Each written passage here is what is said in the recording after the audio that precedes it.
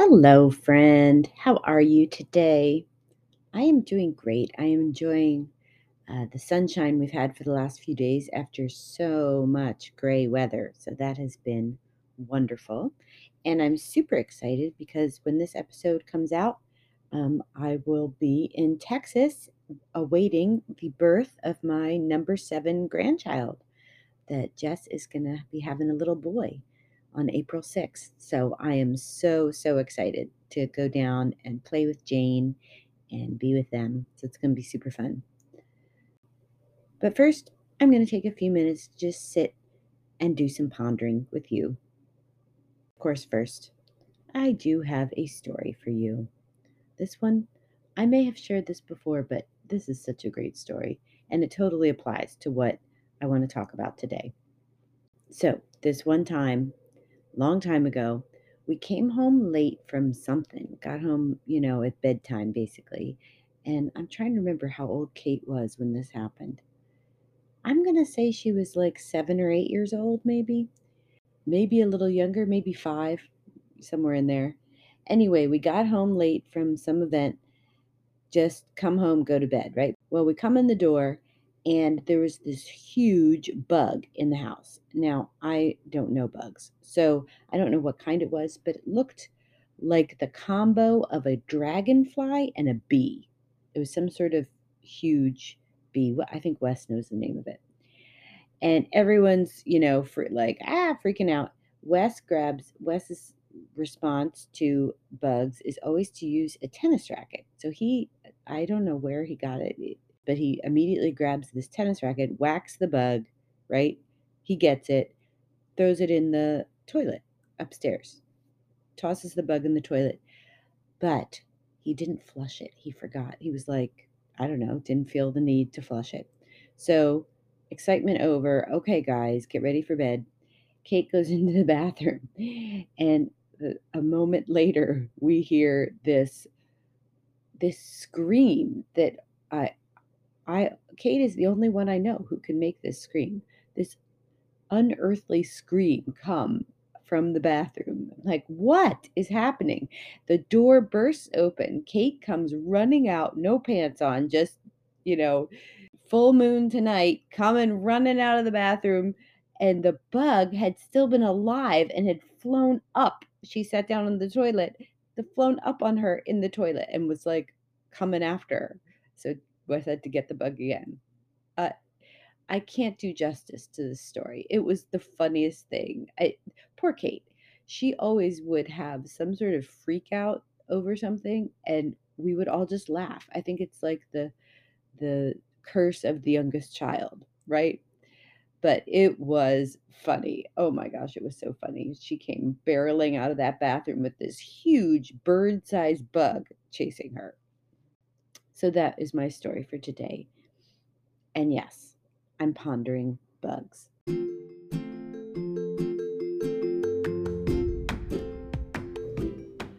You are listening to the Pause and Ponder podcast with me, Susie. May God bless you today and give you a few minutes to rest. Rest your soul and ponder Him.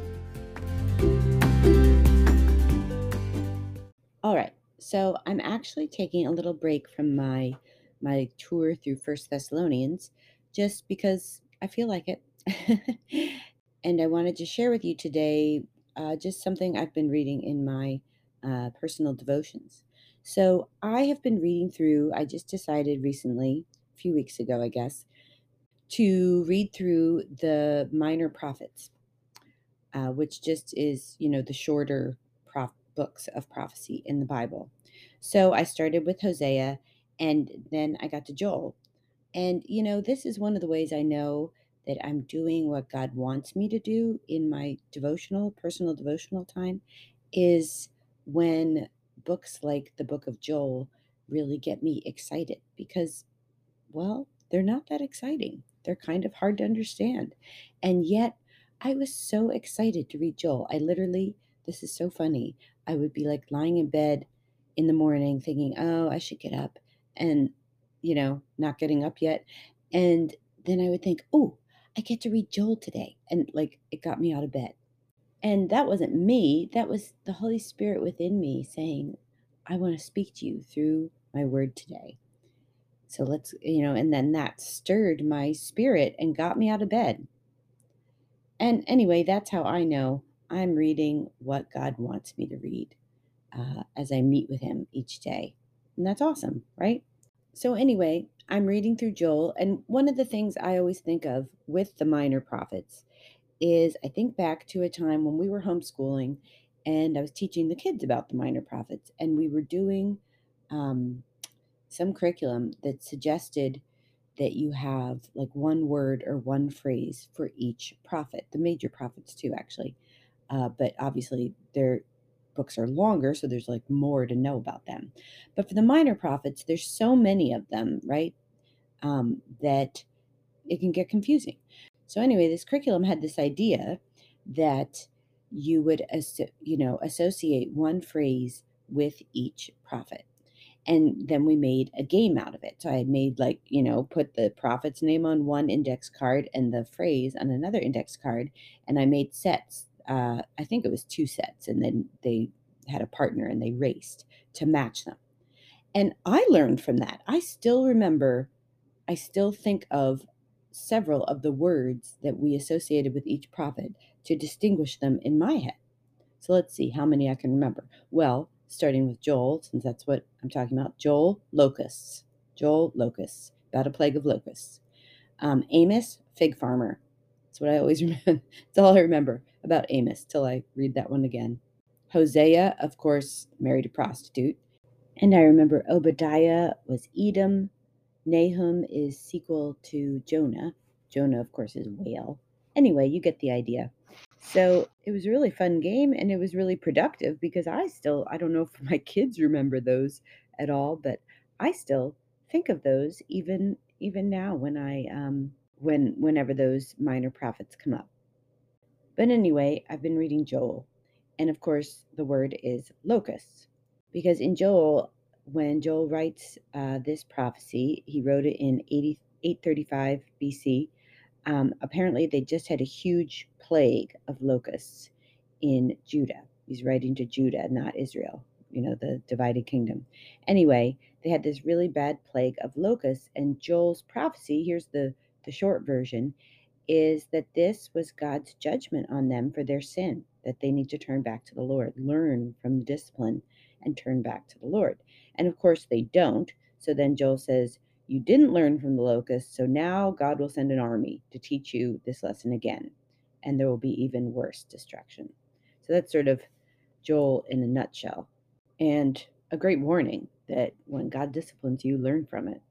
But that's not my point today. And before I get to my point, I just wanted to bring up another interesting thing I learned when I was reading through this.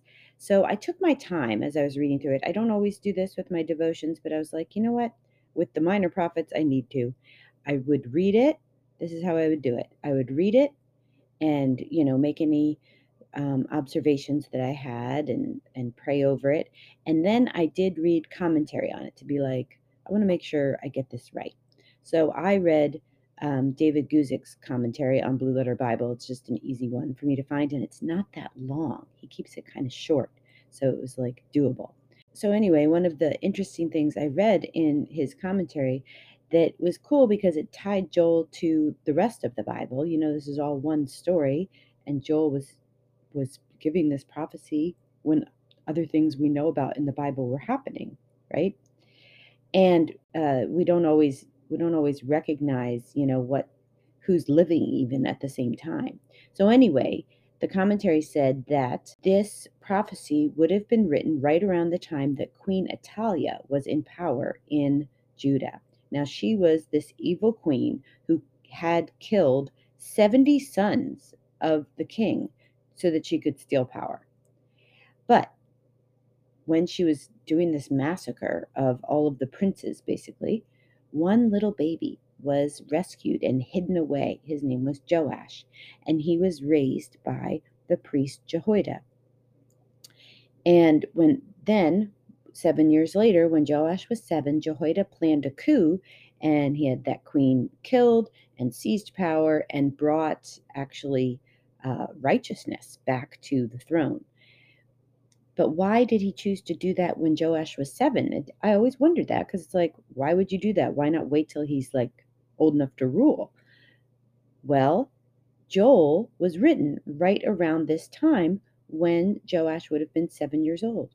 So the commentary suggested, and this is just a maybe, perhaps God used this prophecy from Joel to stir Jehoiada to action, to execute this evil queen and restore righteousness to Judah.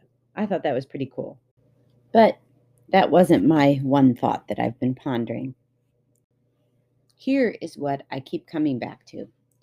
And I really do. I've thought of this often after I guess I read it about, oh gosh, at least a week ago. And it just keeps running through my mind. And it's this: God can use a tiny kind of gross bug for his kingdom purposes. God can use me. And that's it. God can and does work through a bug.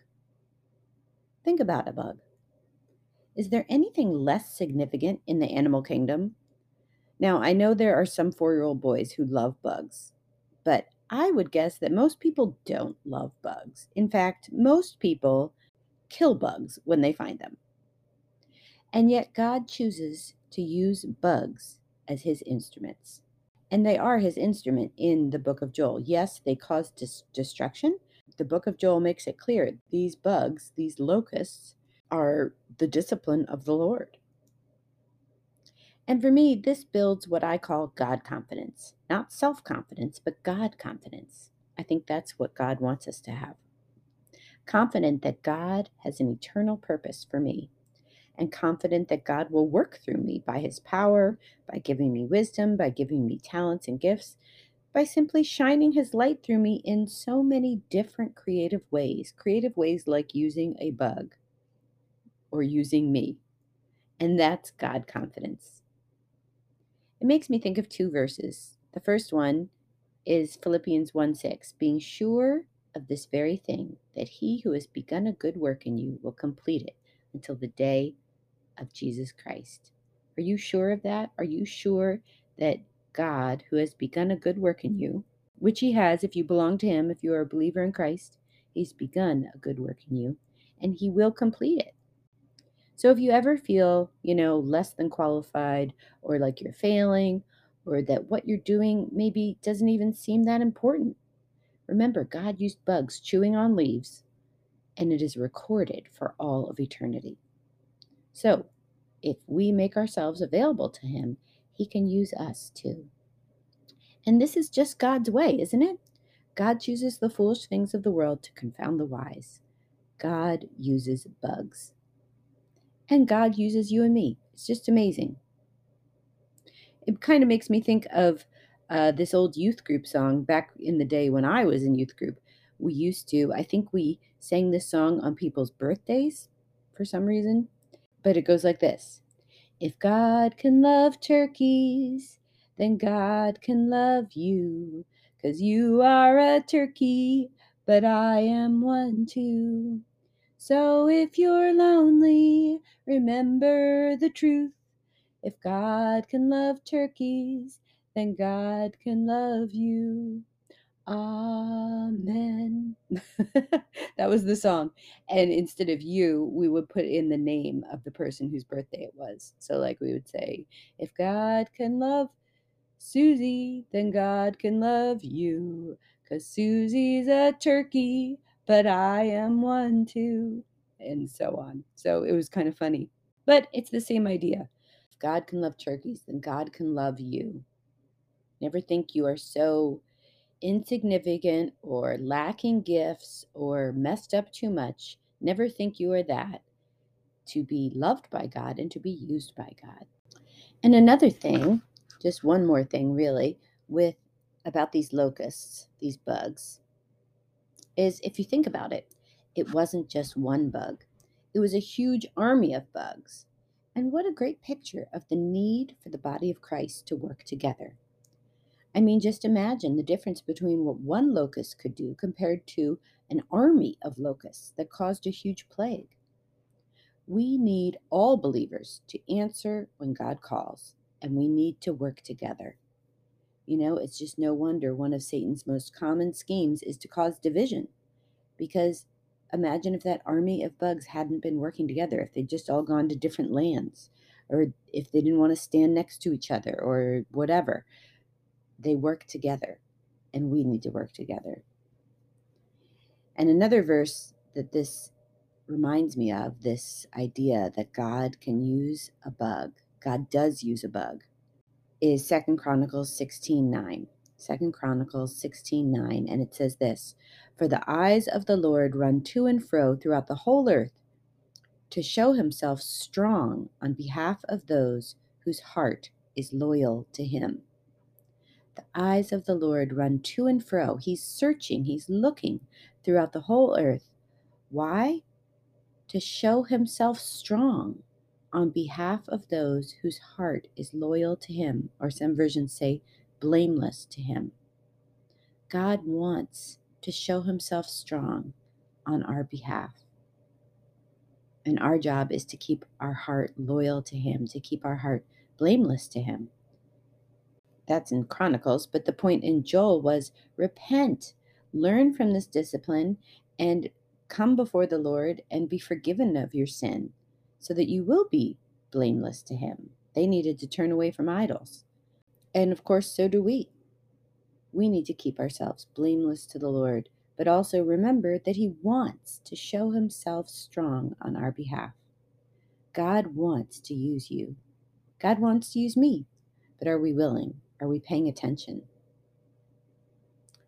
Now, there are other lessons to learn in Joel, and I certainly enjoyed reading through it. But this is the one I keep coming back to. Locusts. Joel, locusts. Joel, locusts. Joel, locusts. That's the one word to remember in Joel, because God used a bug for his kingdom work. So God can surely use me.